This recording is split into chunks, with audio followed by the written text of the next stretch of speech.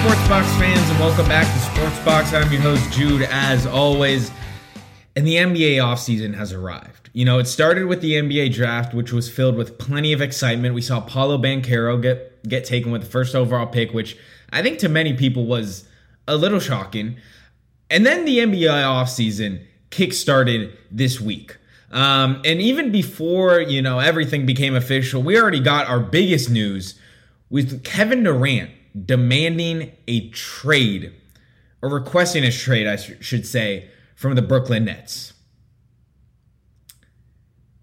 In what thought to be potentially one of the best dynasties, and not just dynasties, but one of the greatest big threes that we have seen,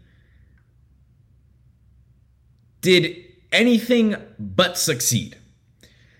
Kevin Durant and Kyrie Irving came to the Brooklyn Nets in the 2020-19 season with expectations that were sky high. I mean, we are talking, this team came in with basically every year they are without a doubt in the Eastern Conference Finals or they're in the finals. That's how every season should go for them.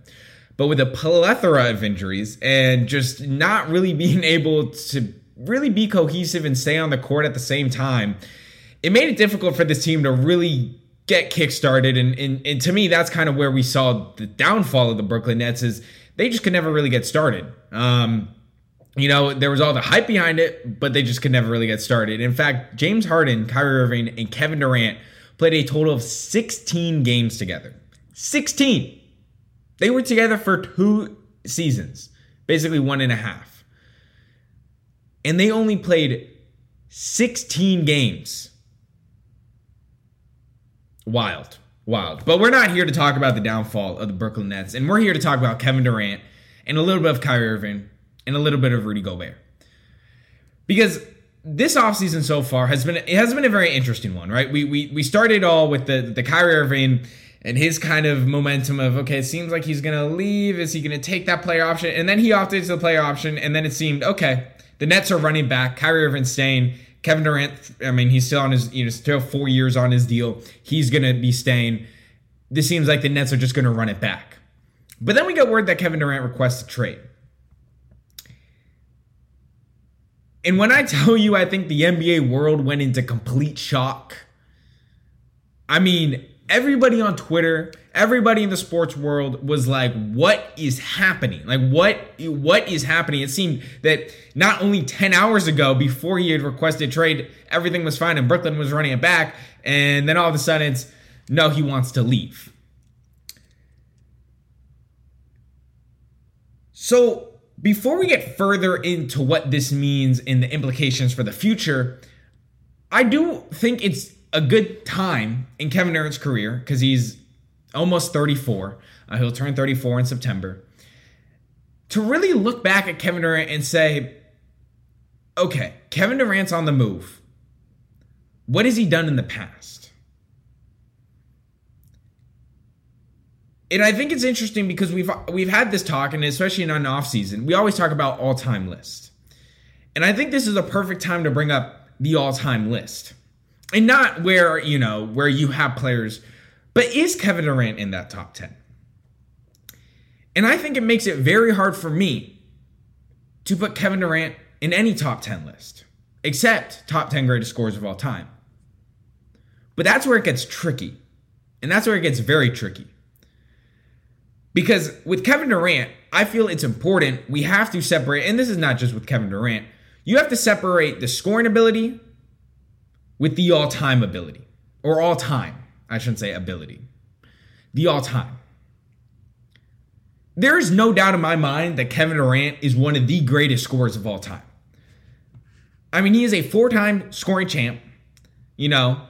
His career averages are 27 points a game, 49% from the field, 38% from 3, 88% from, the free throw line. I mean, this guy is the definition of a bucket getter. When you need a bucket, you're saying, Kevin Durant, you can get me a bucket. But I think we can't get it twisted when we talk about all time. Because there's a lot more that pertains to being an all-time player than being an all-time greatest scorer. All-time greatest scorer, all you have to really do is be a really great scorer. Right? I mean, obviously, there's other things that take into consideration, but the general consensus is that when you're talking greatest scores of all time, you're not really talking accolades or other things like that, right? Maybe scoring champ is really an accolade you want to hold in that category. But when you're talking all time, you're talking everything. You're talking everything. So with Kevin Durant, I think it's a little tough to look at him and say he's a top 10 all-time player. And the reason that I say that is because Kevin Durant, in every stop he's been, has had a pretty perfect situation.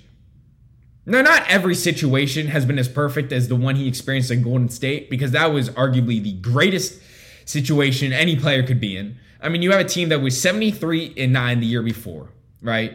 Yes, they blew a 3-1 lead, but let's not forget this team still broke the record for the most single season wins in a regular season with 73. So you go to a team that already just won 73 games. They have the greatest shooter of all time. Klay Thompson is at his peak of his career. You have a lot of other guys on that team. Draymond Green. There's not really a better situation Kevin Durant could have walked into. And what did they do? They won 2 championships and he won 2 finals MVPs.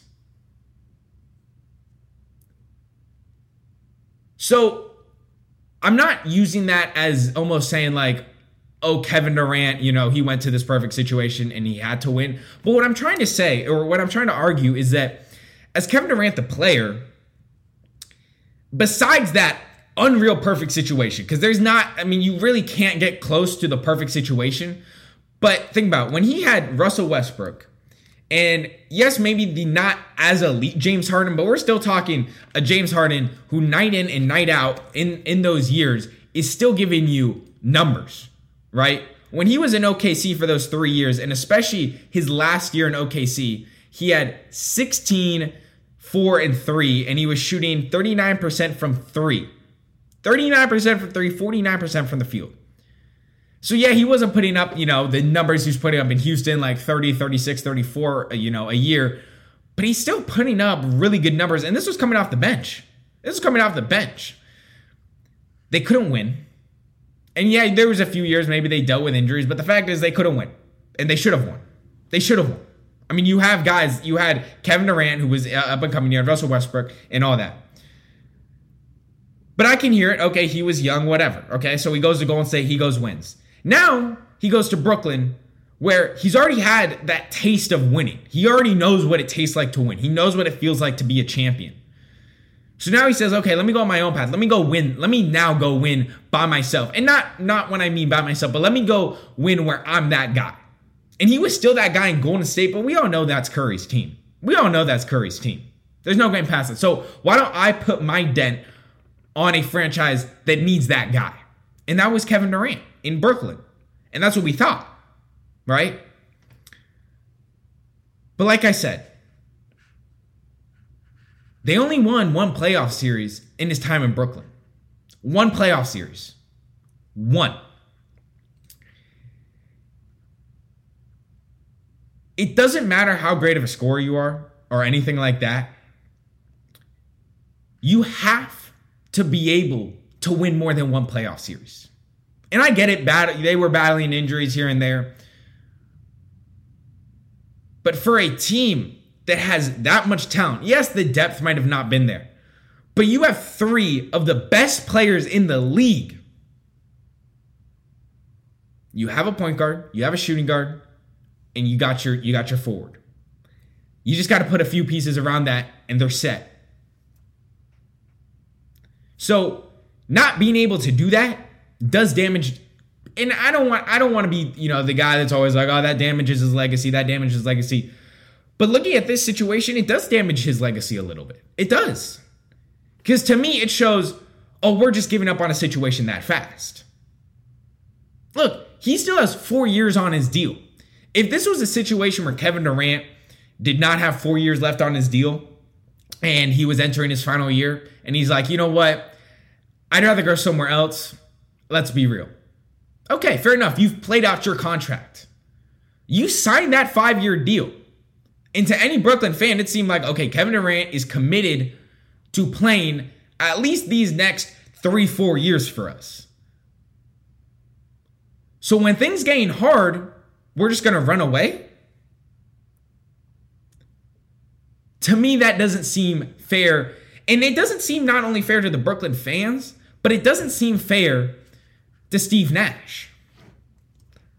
Look, Steve Nash came in and he already got a lot of scrutiny for being, a former player. He didn't have any experience of being a head coach. But it seems a little bit unfair to just give up this quick. But I'm not here just to talk about Kevin Durant and all that, but because I want to talk about the future and the implications of what this means. And the first thing, if you're Brooklyn, you have to cut the losses. You have to. And I know that there was a report that came out and it seems like they're pretty much on the same page, that they understand that they are going to probably lose Kevin Durant and Kyrie Irving. They have to understand that.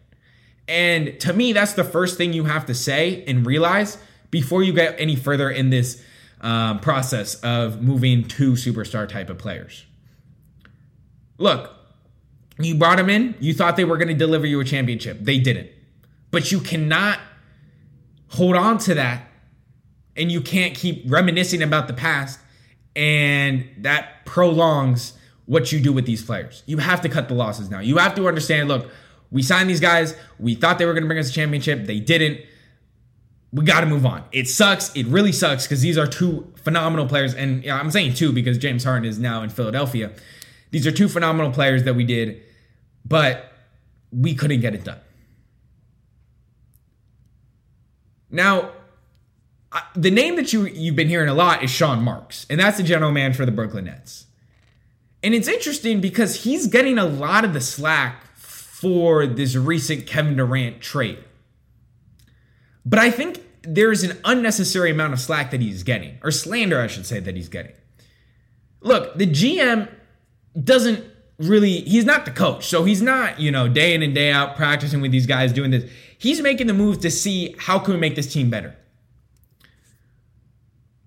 And this isn't just Sean Marks. We also have a guy like Rob Pelinka. So the Lakers and Nets, they're kind of in this situation where, yes, you're the general manager, but there are players on your team like a LeBron James or a Kevin Durant who have so much pull and have such a big voice that it's hard to kind of silence them when it comes to what moves do we make for the team.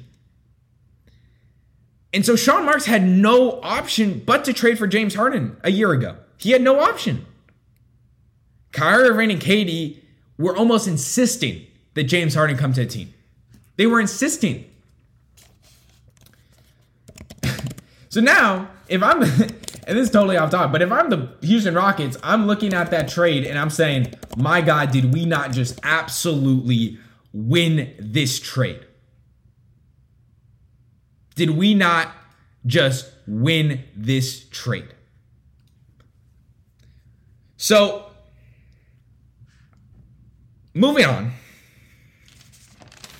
Let's talk about destinations, because that's very interesting where Kevin Durant could go. But before we get into the destinations of where Kevin Durant can go, I want to talk about another trade that I think potentially affects where Kevin Durant goes. Rudy Gobert was traded on Friday to the Timberwolves in a trade that many people probably didn't see coming, shook up the NBA landscape, I think. Why did it shake up the landscape? It's not because Rudy Gobert is now the number 5 for the Minnesota Timberwolves, but it's because of the package that was given. In a trade for Rudy Gobert, the Timberwolves received Rudy Gobert, but the Jazz received Malik Beasley, Patrick Beverley, Leandro Balmero, Walker Kessler, who was just Timberwolves' first-round pick this year, Jared Vanderbilt, 2023, 2025, 2027, 2029 first-round picks, and a 2026 pick swap, and that 2029 is a protected pick. That is 10 assets for Rudy Gobert. Yes, Rudy Gobert. Look, Rudy Gobert is an All-NBA center. He has 3 All-Stars. He's a 3-time Defensive Player of the Year. He's a 4-time All-NBA. 6-team All-Defense. He's a great player. But is Rudy Gobert really worth 10 assets? And you know what? I would even say Rudy Gobert is a great player because he's not. He's really not. if we look at what Rudy Gobert actually contributes to a team, it's really not a lot. Yes, you can look at Rudy Gobert's stats and say, oh, wow, he averaged 15 points this year, 14 rebounds. He shot 71% from the field and 70% from the free throw line. I mean, that's pretty good for a center, right? But when you actually watch Rudy Gobert, and I want to say when you watch him in the postseason, because to me the postseason, and anyone's going to agree, is the most pivotal time for an NBA player. I mean, that's where you're watching peak basketball. That's where you're watching guys give it their all because they realize, oh, we only have 4 games. We only have to win 4 games or we only can lose 4 games. In this year's playoffs, Rudy Gobert was not only bad, but he was a liability. Offensively and defensively. And this isn't just in the postseason. If we watch Rudy Gobert, defensively, I don't understand how he has 3 defensive players of the year. Look, he's a great shot blocker. And there's no getting around that. He's a fantastic shot blocker. In fact, he averages 2 blocks in his career. He had 2.1 this year. He had 2.7 the year before. There's no denying he's a really good shot blocker and a really good rim protector. But outside of that, he can't guard the 1 through 4. And if he's matched up against a 5 who's anywhere athletic and has an outside shot, it's over for them. It's over for him. So I don't want to go too deep into Rudy Gobert, but what I'm trying to say is Rudy Gobert is a very average center in my eyes, and to the most NBA community he is. But he was just traded for 10 assets. 10. So if I'm Sean Marks and I'm the Brooklyn Nets, I'm looking at that trade and saying, oh, well, man, if Rudy Gobert just got traded for, I mean, basically a factory of picks and a farm of players, why can't I just get Kevin Durant for a whole franchise? You know, like, why can't I just get Kevin Durant for a whole franchise? Now, obviously, no team's going to actually give up, 7-8 players and 7-8 picks for Kevin Durant. That's just unrealistic. And I think the Nets are probably going to have to realize that. But it does, this Rudy Gobert trade, I think it does help the market, but it also hurts it. So now let's look at the destinations that I could potentially see Kevin Durant go to. And I think the top destination that we've heard a lot is the Suns. That is the Suns. What came out earlier is that the Suns wanted Devin Booker in return. I don't see that they will do that. And also the Rose rule does not allow them to. You cannot trade for, basically you can't trade for a player. You can't have 2 players on their rookie max on the same team. And if you don't remember, Ben Simmons is a Brooklyn Net. And we haven't even talked about Ben Simmons, but Ben Simmons is a Brooklyn Net and he's about to be abandoned by Kevin Durant and Kyrie Irving. But you can't have 2 guys with a rookie deal, so obviously they can't trade Ben Simmons. I mean, they can't trade Devin Booker. But the Suns is interesting, but the Suns would have to give up a lot. And this is what I find very interesting about this Kevin Durant deal and wherever he goes. And I'm very interested to see what happens. Because if I'm a team that's contending, and I don't mean playoff team, like I don't mean championship contending, but if I'm a team like the Raptors, or I'm a team like the Grizzlies, or I'm a team like the Pelicans, or I'm like in those type of categories, why would I trade for Kevin Durant? Why would I trade for Kevin Durant? And I'm not saying why would I trade for Kevin Durant, because we all know the great player that Kevin Durant is. But realizing that if I trade for Kevin Durant, I would have to give up a package that would basically get rid of what I was building for the past 3-4 years. I'm looking at these trade proposals, and for instance, the Pelicans. One idea would be Brandon Ingram, Dyson Daniels, Jackson Hayes, Trey Murphy, and multiple first-round picks. It looks great on paper, but you're giving away 4 young guys who can develop into really good players. And Brandon Ingram's almost already at that level of being really good. Or I mean, elite. And a guy like Dyson Daniels is just drafted, who can be really good. Jackson Hayes, who maybe he's not a crazy great NBA player, but he fits well in his role. And Trey Murphy, who showed up in the postseason this year. Why would I give up that much in return for Kevin Durant, who's great, but he's 34? How do I know he's still going to be that great player in 4 or 5 years? Where in 4 or 5 years, I could have these guys say, well, man, this is a dynasty because I built through the draft and stuff like that. So to me, I would say that narrows the market a little. Not that these teams wouldn't be calling to see what they want for Durant, but because why would I hurt what I've been building for the past 3-4 years to get a player who he's going to be phenomenal, but it's really just going to be him on the team. And then he's going to have a lot of other really not so great role players. And we've seen how that worked out in Brooklyn, and well, they didn't win a championship. So to me, that narrows the list. And I think the hottest destination right now, and this shouldn't be the hottest, but I think 2 destinations that are very viable are the Utah Jazz and the Portland Trail Blazers. What Portland has done, what the Utah Jazz have done is very interesting.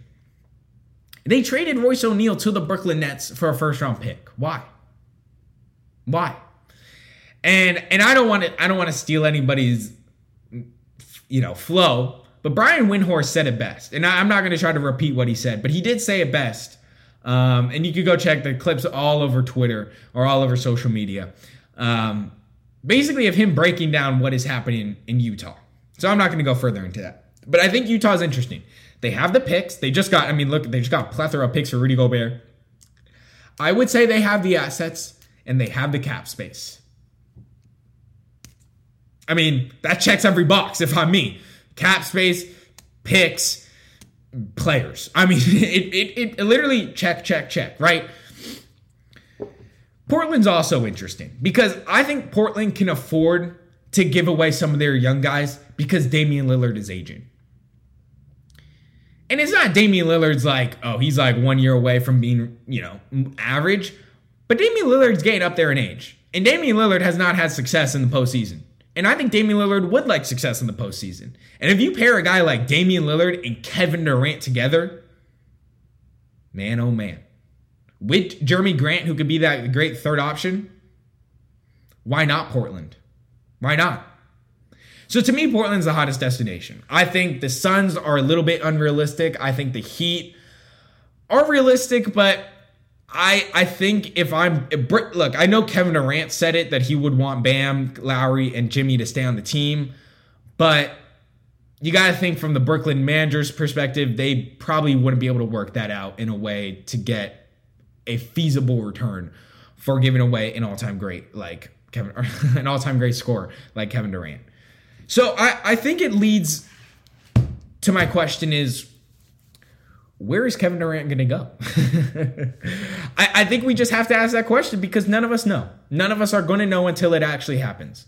But I would safely say that I would not be shocked and I would be happy if he went to the Jazz or the Portland Trail Blazers. Not that I'd be happy he'd be in the West, but I think I would be happy that those are 2 teams that if he goes there, he makes them instant contenders because they have that other guy and they have another really good guard. So that is it for today's podcast. I really wanted to get to Kyrie Irving and I wanted to talk about Kyrie Irving, but I felt that this was just a really good KD podcast because of everything that's happened. And obviously I'm going to get to more, more stuff that happens in this NBA off season, I should say. The Jalen Brunson deal to New York was big.